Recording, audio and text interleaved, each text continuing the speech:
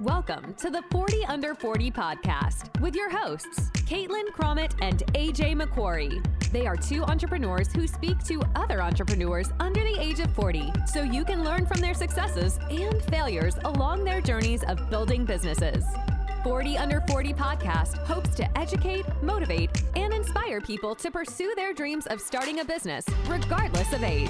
And now, here are your hosts, Caitlin and AJ. All right, welcome back to the 40 Under 40 podcast. Caitlin, we are becoming professionals at We're this. also super famous and viral. Just kidding, but we wish. Yeah, please like our podcast. We'd really Send it to appreciate everyone it. you know. Yeah, it's fun. So how have you been, Caitlin? Good. It's been a lot lately. It's been a busy time, but you know what? It's all good. Living that entrepreneurial life, Yeah, you've been busy lately. You got engaged recently. You bought a house. Your business has been doing really well. Like, you're on fire. Oh, stop. Thanks, dude. I mean, there's ups and downs for sure. But oh my gosh, can I tell you, buying a house, the amount of paperwork, I swear to God, kills like 80 trees. I can only imagine. And it's just ridiculous because it's like we're in the 21st century, right? But we're still like signing paperwork. And Was it actual paper or was it? It was now legit digital? a stack of paper the size of my bed. Oh my God. It's ridiculous. You would think with DocuSign, it would at least be on the digital format. No, I just feel like it's such a waste and it's just so not environmentally friendly. It's like an industry that definitely hasn't caught up to the current day. Well, paperwork sucks. Let's be real. Yeah. Which, speaking of paperwork sucking, our next guest. Oh my God. Great transition. Amazing how we just flowed right into that. Our next guest found this inefficiency with paperwork and turned it into her business. And specifically in something as cool as rock climbing. Any rock climbing fans out there? Woot woot, raise your hand. Yeah, not me, but I like it. It's fun. Anyway, she's actually one of my friends from college. We were in an entrepreneurship class together, started a cute little business, South Bend, Indiana. Was Pete Buttigieg the mayor there then? Yeah, he totally was. And he was actually the son of one of our professors. So he came in and visited a lot. Oh my God, so cool. So our wonderful guest today, Mary Cornfield, we went to Notre Dame together, started a little mini business there in entrepreneurship class. She has an incredible story to tell. So prior to launching Capitan, which is her current rock climbing business, Mary worked at Team Snap, which sells enterprise SaaS to sports organizations to help 22 million users better manage and engage with their athletes globally. First on the sales team, where she was a top performer, before transitioning to the product design team. She just finished a venture for America's Startup Accelerator in November, where Capitan was named the crowd favorite. Go, Mary. Congrats to Mary. Welcome. We're so excited to have you here. Welcome, Mary. Thanks for having me. So Mary Cornfield is the co-founder of Capitan, and it is an amazing business. And tell us more about that, Mary. Yeah, so Capitan is a platform that makes it easier to manage a climbing gym. So it's all the back office operations, everything from when you first come into a gym and need to sign a waiver, to your membership, scheduling, all of those types of things. So how did you come up with the idea? Were you into rock climbing? Yeah, so I had been at a company called Team Snap for a few years, which does software for youth sports organizations, mostly in the US and Canada. And I had been on the sales team for a long time and was looking to move on to the product design team. So I was in a part-time product design class on the side. And the last project was you had to come up with an idea from scratch. And I had been in Colorado for about a year and a half at that time and eventually caved and decided to join a climbing gym like everyone here. And I went in, and when I decided to actually become a member, they handed me a paper form. I thought that was really strange. So weird and inefficient. Yeah. Right. And it's, this huge facility. It had just opened up a few months ago. Millions of dollars poured into it, and they gave me a paper form, which, coming from Team Snap, we helped organizations streamline operations and got a lot of youth organizations off of paper and things like that. So started looking into it and realized that they weren't unique. Most gyms were using a platform called Rock Gym Pro, about 90% of the industry in the US and UK. And the more I dug in, the more I realized there was just a lot of inefficiencies, not a lot of innovation going on in the space. So did that from my design project and then kind of stuck with it. And I think that's the case for a lot of businesses. It's like you see an inconvenience or like an inefficiency in the way something is run. And you're like, I could do this better, or like, this should definitely be done better. And you kind of ran with that. Yeah, definitely. I mean, I always joke that if you had told me 10 years ago that I would start a climbing company, you were crazy. I like vividly remember in middle school going to a climbing wall and I made it up like 3 feet and I was like, I'm done. This is not for me. I remember at Notre Dame walking in the racquetball courts with a friend, and one of them had been turned into a bouldering cave. My friend goes, I'm thinking of joining the climbing club. And I was like, why would you do that? That looks awful. But once I finally, got into the sport, what I think is really cool is it is this blend of physical and, mental problem solving all at once. And there's a huge community aspect to it I love. But also when I started looking into the climbing industry, this one big thing that really stood out to me too was that retention within the fitness industry for most memberships is about 70%. And for climbing, that drops to below 40%. So there's this huge gap. Interesting. And I think it really is because it is this very daunting sport. It's, you can get into CrossFit or yoga at a later age and you have a teacher telling you what to do, holding your hand, kind of explaining all the nuances. But when I joined my climbing gym, they just said, go climb. I was like, but I don't know how. I need someone to help me. So we also think, gyms have just been hamstrung by bad technology for a long time. So they're just trying to get that sorted out. And they can't even go into the engagement and communication piece the way they really want to. So we want to give them a solid foundation and then go in that direction. Now, was this your first business or have you always had that entrepreneurial spirit? Yeah, I've always wanted to start a company. Well, I guess you can say technically maybe Caitlin and I did start one. You know what? Blue Bucket was a massive success. Just kidding. It totally was. Power team. It was a great idea at the time. It won something. Yeah. Memories. So I think, I've always wanted to, after college, I joined a fellowship called Venture for America, where you go work at startups across the country, really with the intention of training recent college grads how to be an entrepreneur when you're ready. So worked at a couple of different startups, knew that was the avenue I wanted to go down, just tried to acquire the skills that I would need when I eventually kind of came up with that idea. So I was really excited when the idea of Capitan came along, and my co-founder has started a company before, so he has that experience too. So Venture for America, this is such an entrepreneur. I remember I applied to that. I did not get in, but who's counting? But no, I think this is a great concept of like training people how to be an entrepreneur, because it's such an intangible concept and nobody really knows, because everyone does it differently, right? So what do you feel like? Do you feel like that was really valuable for you to go to? Definitely. I mean, the founder, Andrew Yang, who now people know because he casually ran for president for Oh my God, I didn't realize that was him. Wow. Okay. See, Have you met him? So clueless. Yeah. He's amazing. Yeah. Sick. Good things. But so his whole premise was, if you want to start a company, don't go work in consulting, don't go work in banking, which is usually the narrative that a lot of people told. Go work at a startup, because that's how you actually learn to start a company. So I think, the couple of startups that I worked through that, and then afterwards, even that role I got through Venture for America alumni, you learn a ton of like what to do, and then sometimes more importantly, what not to do. But I think, one of the company I was at was a 5-person startup, or I was the 5th person in Miami. And so you just kind of have to do everything out of necessity, because there's 5 of you and you don't have a marketing team. So now I'm doing email marketing and all that stuff. And I think you wear all the hats. Yeah, all of them. And so now I think, that has been really helpful. As I'm starting out, like, some days I'm our lawyer and trying to make our privacy policy. Some days I'm PR reaching out. So it's just kind of, everything. And I think that ambiguity, you just get a lot more comfortable with it working at other companies that have gone through the same thing. How do you manage all those hats as an entrepreneur? Do you have a great team? Do you have great systems? What keeps you going? Yeah, so it's just me and my co-founder right now.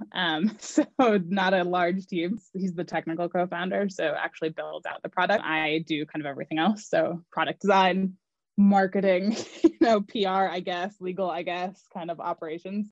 Sometimes it is one of those things that, I don't know that we necessarily always have a grand plan for some things, but like a potential customer will ask, can I see your privacy policy? And you're like, I will get one. Like I will go. Oh my gosh, I feel like exactly. I do that all the time. Literally just fake it till you make it. You kind of are like, yeah, for sure I have that. And then you go and like, okay. Template, Google. Yeah.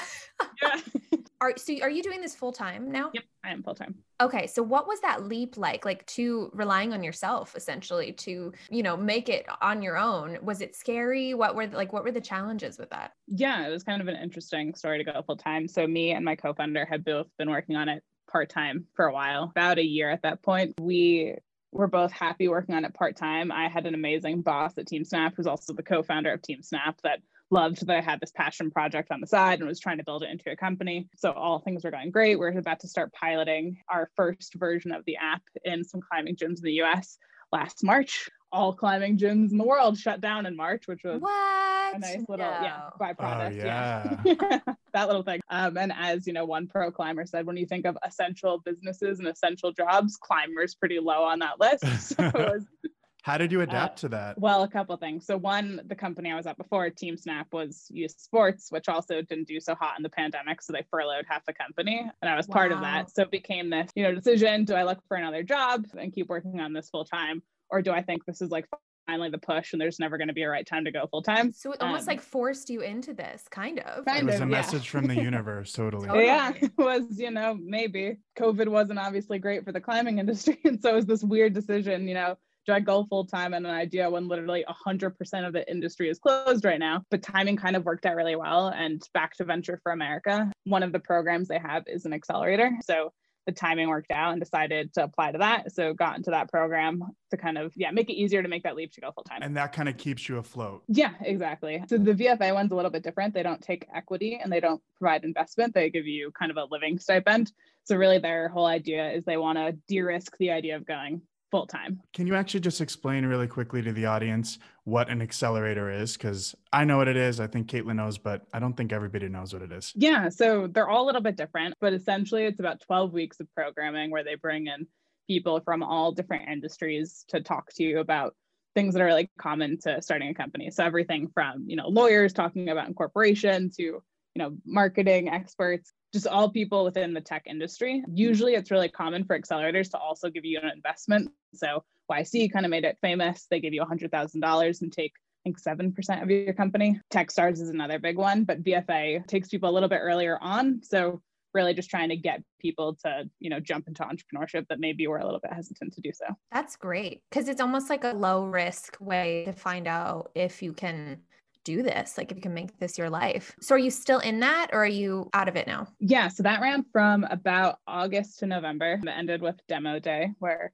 Capitan was voted the crowd favorite, which is exciting. Oh, snap. Congrats. Yeah, congrats. Thank you. And so through that, and then another program through VFA where we did a pitch competition, we got a little bit of grant financing. So I've been full-time on it, just working on it then. And then some early customers kind of gave us enough revenue to make me believe that I didn't need to look for another job.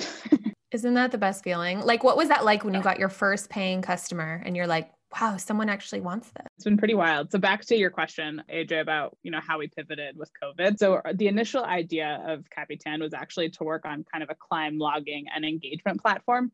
We knew we wanted to take down the behemoth incumbent because we thought there was a lot of things they weren't doing well. But when you talk to people, they would, list off a litany of complaints they had about it. It wasn't fully cloud-based. The API didn't really work. It was just clunky. It was hard to use, but it did everything. So for a gym to move away, to something that does waivers really well isn't appealing if it can't also do memberships.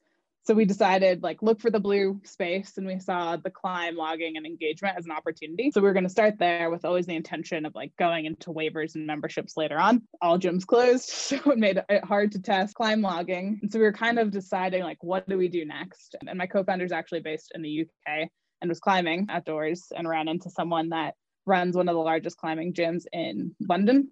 And was talking to him, and there was kind of rumblings about when gyms are going to be allowed to reopen. And the big thing that was going to happen too was now that gyms are going to need to require reservations. Essentially, it used to be come as you want, but with new social distancing requirements, that just wasn't going to fly anymore. And they needed a scheduler, which is going to be more friction to the process. And the incumbent's scheduler is not very good. So it's going to be even more friction. So we talked to him and we showed him a little prototype. We hobbled together really quickly and he liked it. And so in about a month from when we showed him that prototype to actually running in their gym was about a month. And they ended up doing about $300,000 in reservations because in the UK, you pay every time you go pretty typically. Yeah. It's pretty exciting. And about 14,000 reservations. Oh, that's huge. And that's a big deal to get such a big customer so early. Yeah. And I think it just showed that the climbing industry for a long time, it was really niche and small. So it didn't make sense for a new competitor to enter the market. But these climbing gyms have become these huge businesses with, doing millions of dollars a year. And so after that, we had told him we were actually working on this climb logging thing. And he was like, oh, well, that's interesting. But have you thought about or beyond a scheduler, doing memberships, doing waivers. And so the more we talked to him, we realized that there's some people that used, all aspects of Rock Gym Pro. And then there were some that used some of it. And particularly the bigger gyms were kind of frustrated at the limitations. So they had hobbled together their own system. So we brought him on board, another gym in the UK and one in the US, and decided to kind of build it out. And have been spending the last, 6 months doing that. Awesome. So you and Caitlin are both smarty pants. You're Notre Dame grads, which is super impressive. So how important was school for your business? To be honest, I don't know if if you feel the same way, Caitlin. Sometimes I don't know.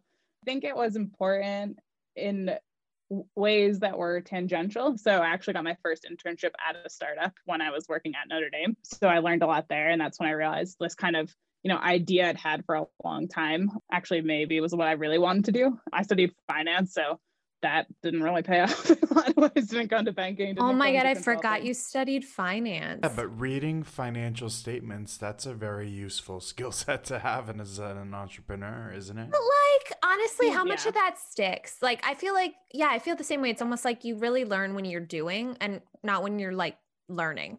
You know what I mean? Yeah. And I think, Notre Dame opened a lot of doors, which were really helpful. So I also interned at the investment office. I had kind of a quasi internship, I guess. It was also kind of a class with the Irish Angels, which was an investment network associated with Notre Dame. So it definitely opened a lot of doors and had some, they didn't call it that, but I guess kind of more product design-esque classes, like user research. So it helped in some ways. But, looking back, sometimes I always wonder, should I have invested all that money in Notre Dame, or could I have that for my company right now? Oh my gosh, that's so true. Yeah, I do feel like it's the network, the doors that it opens and really the network. I mean, heck, we would have never met. Yeah. I know, it's a huge life-changing relationship. No, that's really cool. So you as an entrepreneur, what does your typical day look like for those of you who have normal jobs out there and don't know what an entrepreneur does? Kind of all over the place. So it's a little bit dictated by, in a lot of ways, what customers want. I remember actually Andrew Yang saying the biggest misconceptions about entrepreneurs is that you are your own boss. And he's like, you are the furthest from your own boss. You do not control what you do.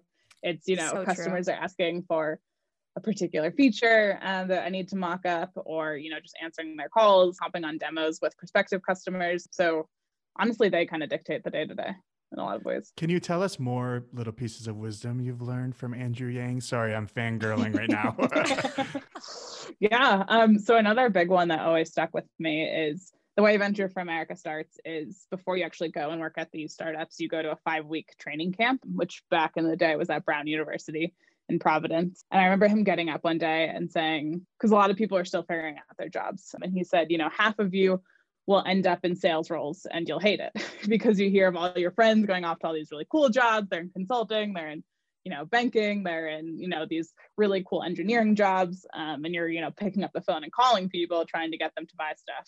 But his big, lesson or kind of thing that he wanted to impart on us is that our entire career will be sales if you are an entrepreneur, from actually selling your first customer being the obvious one, but, selling my co-founder, getting him to believe that it's worth, taking up 40 hours a week of his spare time to work on this other idea, to, pitching investors if you want to go down that route. So I actually did get a sales role after BFA, the company I was at TeamSnap. And I still think that was one of the most beneficial jobs I've had. It just helps in so many ways beyond just customer relationships. So yeah, that was a big one from him.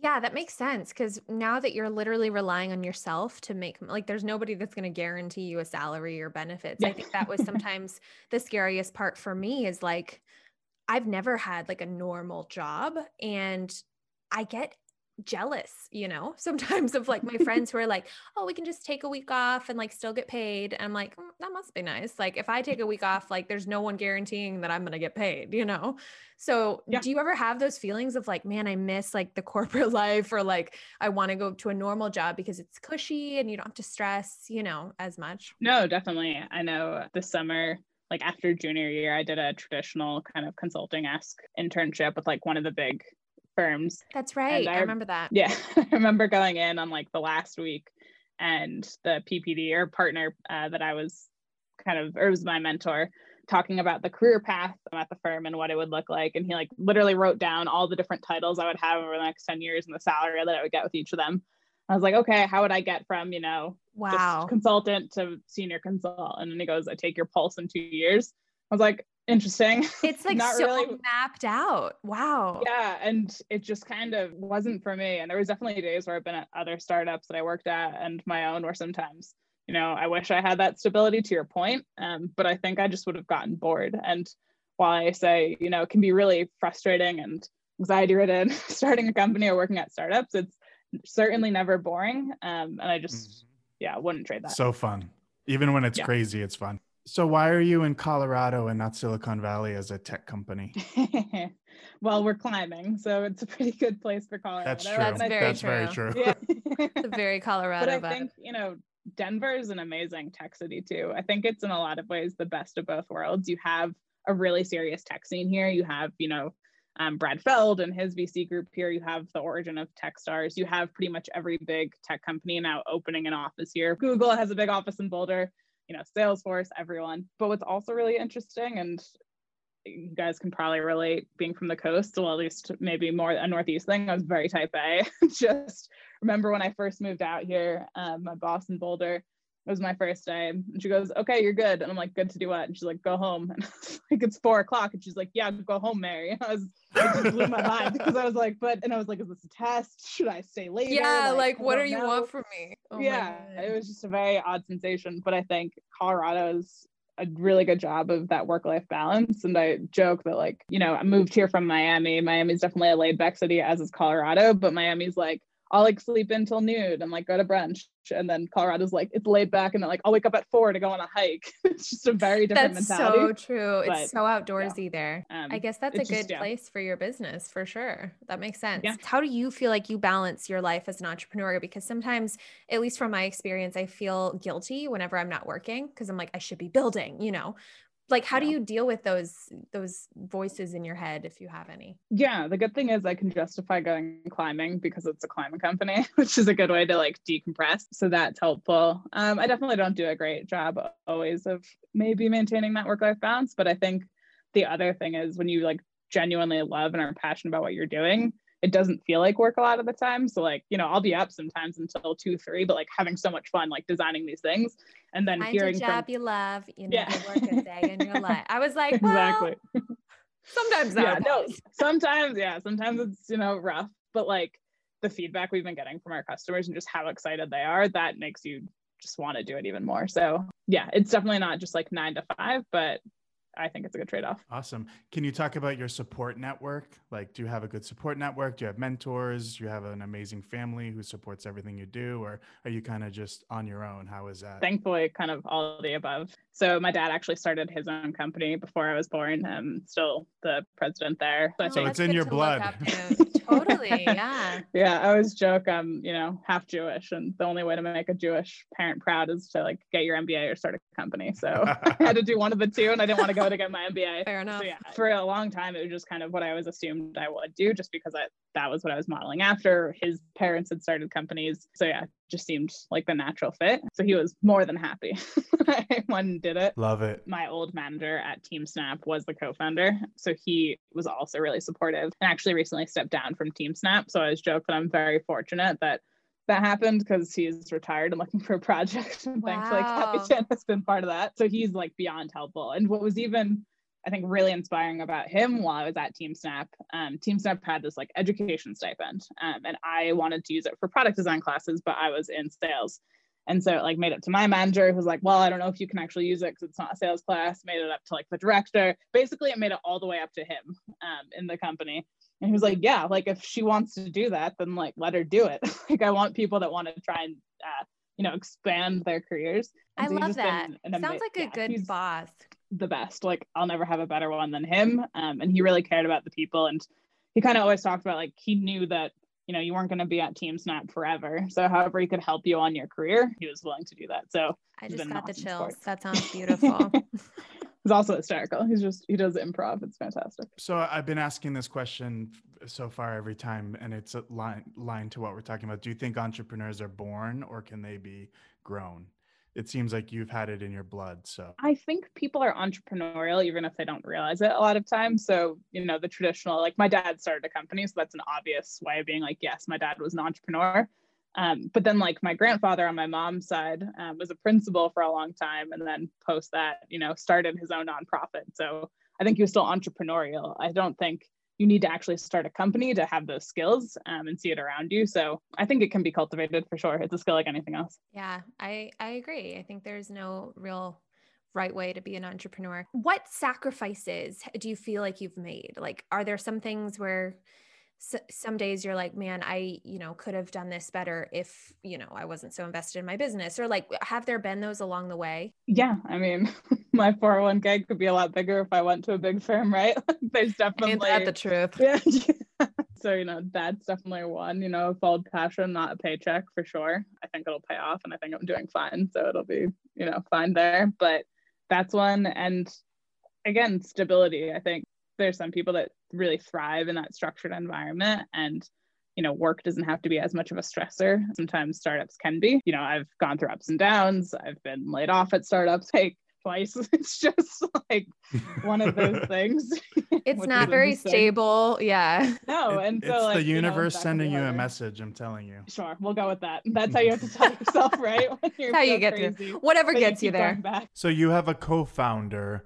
How did you find your co-founder for this? Yeah, so the way I actually found my co-founder, so after that design class, I had made a prototype and had interviewed a bunch of climbing gyms as part of the project and sent it to a few of them. And one in particular had talked about how they were looking for a similar product at the time when I interviewed them. So I sent it to them. I was like, would just love your final thoughts and feedback. Also, just out of curiosity, who'd you end up going with? And they replied and like, oh, like this looks fantastic. Like, honestly, what we actually decided we're going to build something out on our own because, nothing really fit what we were looking for. So like put my sales hat on again. I was like, so I don't want to open a gym in Pennsylvania. You don't want to start a climbing app company. Like, why don't we work together? And he's like, yeah, that would be great. And I was like, fantastic. Smart. Crap, now I need to build it. So yeah. I sent out an email to all of BFA. Again, to I think your earlier point where like networks are really important. I was like, so I'm in this spot. I built this prototype. I think the climbing industry need help. It has like a really big retention issue.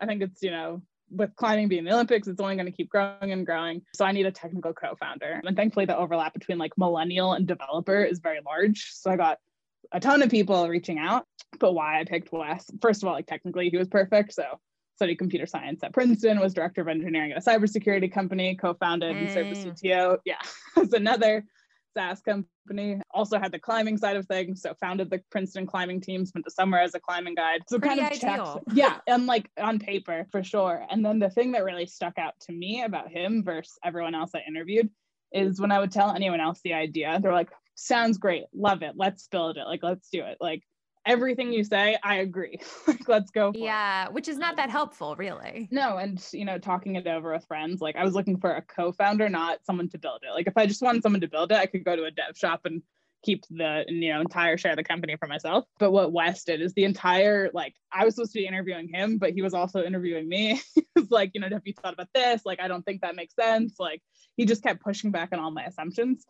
And so I was like, that's, what I need in a co-founder is someone that can actually, bring that level of expertise to the table and have their own opinions. I think that's so cool what you said about like finding a co-founder who doesn't just agree, but like pushes back against your assumptions. I think that's really important in building a business because if everyone just agreed with you, you wouldn't get very far. So you have a really cool tech company. Now the listeners might be like, oh, well, I don't know how to start a tech company. I mean, how much does it cost to actually launch a company legitimately from the software standpoint? Yeah. And did you raise money? Yeah. Talk to us about that. So if you take out my salary, our monthly burn rate is about $18 a month, which is essentially Google. So like getting Gmail and a Google Voice number. So it's very, very inexpensive. That's we also super low. Yeah. Yeah. Fortunate that BFA has some like partnerships. So we got some like AWS credits and things like that. But it's really cheap to start a software company. So that's, I think, a big benefit. We have decided to try and go the bootstrapping route as long as possible, partially because sometimes we joke, we don't even know what we would spend the money on if we raised money. Another company I was at in Miami had come out of YC, had raised millions of dollars, including from people like Ashton Kutcher's fund. But we worked out of an apartment because the CEO was like, why am I going to waste the money on like an expensive office? Like that doesn't make you more productive. It doesn't really add any value to the company. So that lean mentality is something that I really took away from him. He was all about, if a tool will actually make your job, like you'll be more productive in that job, then I will go ahead and buy it. But like, if you can't explain to me why I'm buying the tool, I'm not buying a tool because everyone's buying the tool. Like that's just silly. That's great. So yeah, we've just been super lean up to this point, and yeah, don't really need to raise at this point. For our listeners out there who are, you know, on the verge of starting a business, interested in starting a business, but scared or not sure of what to expect, what kind of advice would you give them as someone who's done it, who's going through it literally right now, you know? Yeah. So I think the two things are, one, there's literally never a good time. You know, I went full time when the entire industry was shut down, which on paper didn't look good. It wasn't a great time to be like, you know, but fully like worked out. So yeah. Yeah. And, you know, again, kind of, you know, hindsight 2020, but it actually ended up being a really good time because gyms, I think, you know, knew that they had these problematic software things in place before, but climbing was just growing and growing and growing. And so engagement didn't really matter, attention didn't really matter because you just knew people are going to be flooding into your gym. And suddenly the entire industry shut its doors for a moment and they had to, you know, confront the elephant in the room. And they also had time to evaluate new platforms and just kind of take a step back and think, you know, can we do this better going forward? So that's a big one. And then the other one is just what you learn working on political campaigns, which I did. And then also outbound sales is just make a ton of asks. And, you know, a lot of people won't respond, but like, you don't need everyone to respond. I remember when I was getting ready to send out that email to all of VFA, I went to my friend, I was like, I don't know if I should send this. Like, it's kind of, I don't know, it felt weird asking for like a co-founder. And I was like, and this is going to be like so relevant to most of the people, like, and just, you know, adding clutter to people's inbox. And as my friend said, he's like, you don't need 20 co-founders, you need a co-founder. So you just need to hope one person that fits replies. And that's been kind of my mentality with, you know, reaching out to gyms. A lot don't answer, but enough did. And those ended up being our pilot. So yeah, I find the best entrepreneurs just, they're not afraid to reach out and get rejected. And of rejection. Yeah. There's a lot. Yeah. Because most people aren't mean, right? Most people won't answer you, which fine, whatever, it is what it is. You know, some people will say no, and then some people will say yes. So it's just, yeah. Now you have a big competitor, right? So tell us what it's like taking on an incumbent that dominates the market. I think for a while we did think it would be way too hard to take on that one company just because they were so dominant. But the more gyms we talked to, the more we realized they were really frustrated with this platform. And in a lot of ways, because they were an incumbent for so long, they didn't have to listen to their customers. So a really good reason why the UK has actually been really interested in our platform is the incumbent we're taking on Rock Gym Pro is based in the US. And there's slight nuances to how the US and UK gyms operate. So one thing in the US, when you go to a gym, you sign a waiver because you waive away your rights, essentially. In the UK, your rights are inherently yours. So you don't sign a waiver, you acknowledge your risk in an acknowledgement of risk document.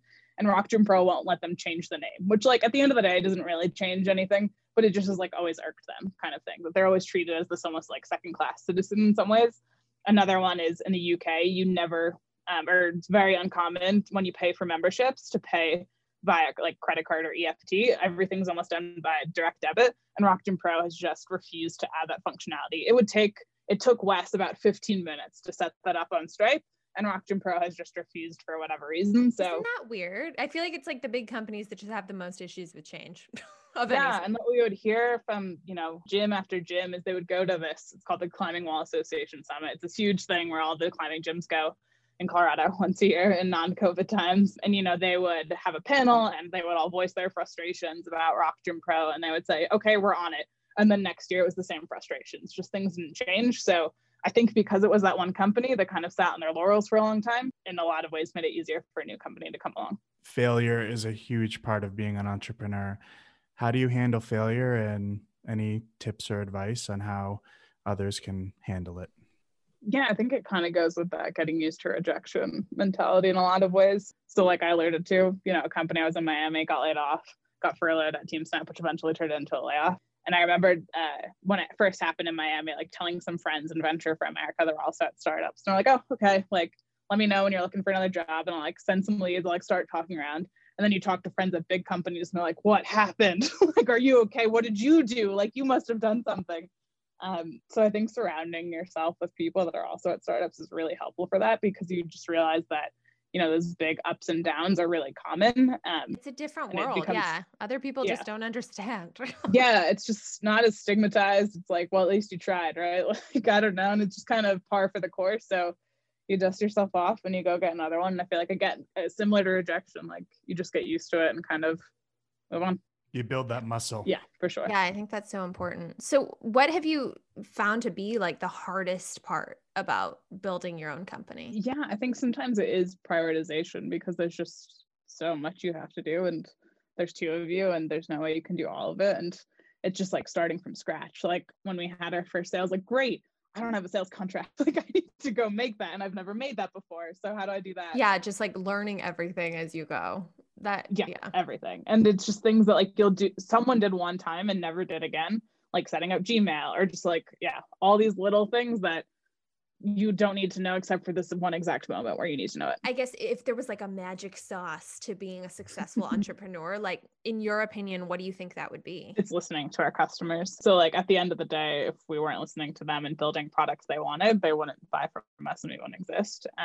So as we've been piloting, we've been meeting with these gyms once a week to review designs to make sure we're heading in the right direction. We did, user interviews before that to even understand the underlying problems, build it out, get their feedback after we build it. Because once people start using it, then they have more feedback and just this continuous loop. And I think that's, why we're positioned really well in the market is it's built by people that understand tech, but it's, completely influenced by people in the climbing industry that know what they need better than we could ever understand. Yesterday, I had this really crazy incident with a client whose website went down.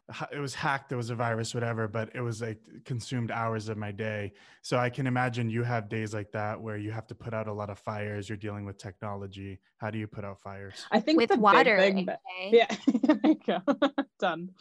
The biggest thing is that, and I think what you learn in sales and really good salespeople do is you just tell people the truth. I think a lot of people sometimes are afraid to tell customers that they don't have a particular feature or something's broken. That's such a good point. Yeah. But, people understand, like they know you're human. They know that these things happen. It's more how you respond to it. So if something does break or it's not what they were looking for, if you can just be upfront, be like, yeah, we messed up on that and like, we're going to fix it, then I think they appreciate that. And it's just more how you handle it. Yeah. And we've actually heard that from a previous guest that we've had. And he was like, when I asked what was going on with like this team I was helping to mentor, they just went silent instead of telling me like, hey, we're struggling, we're being honest, but like, this is tough for us right now. They just went silent, stopped responding. And so he kind of gave up on them versus like wanting to actually help them, and help them recover. And I feel like people just respect that when you're like, to be honest, I'm not there yet, or like, we're not ready for that, piece of our business. Be patient with us and we'll get there. Yeah. And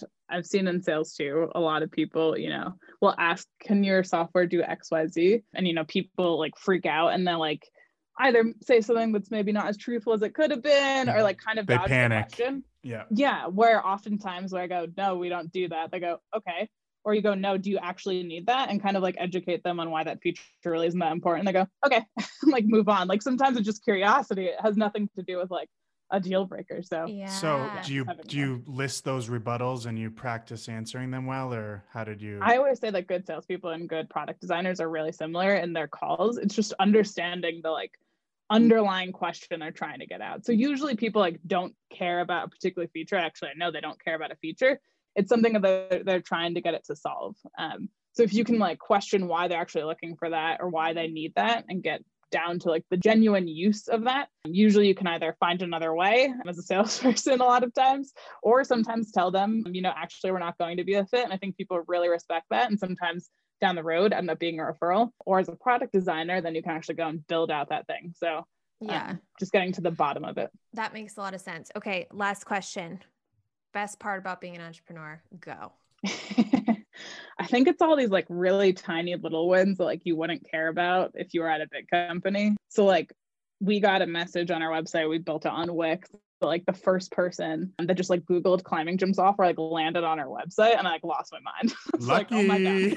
But like, at TeamSnap, it's like, you had millions in revenue. Like you just, I don't know, those little things would have done nothing. If someone was like, yeah, I Googled TeamSnap and found it, I'd be like, yeah, of course you did. Right. I don't know, like just lots of little things like that just are super exciting because it's like something you've built out of nothing, and just become super, super exciting. Totally. Okay. Well, loved this. So good. I like now want to go rock climbing. You should. Come to Colorado, hang out. I hear it's like really a great workout. It hurts, man. I mean, it's really hard on like the wrists and the forearms for me. It is, but it's more leg. It's more of a leg workout. I'm doing it wrong. I'm doing it. So Mary, where can people find you? Yeah, so our website's just hellocapitan.com. That's the best place to learn more. And then you can reach out to either me or my co-founder there. Where did the name come from again? So El Capitan is the really famous climbing wall in Yosemite. Oh yeah, isn't it the Mac? It's like a version of Mac too, isn't it? It is. Okay. I was like, I know I've heard. That's the only way we know it. I was like, I've heard that somewhere. I'm pretty sure. That's funny. And if you watched Free Cell, it's what he went up. So good. Go watch it, folks. Well, thank you so much, Mary. So good to reconnect with you. I'm so happy about your company and I wish you all the best. We were honored to have you on. Yeah, thank you. This is fun. Thank you, Mary. Thanks so much for tuning in to this episode of the 40 Under 40 podcast with Caitlin Crommett and AJ McQuarrie.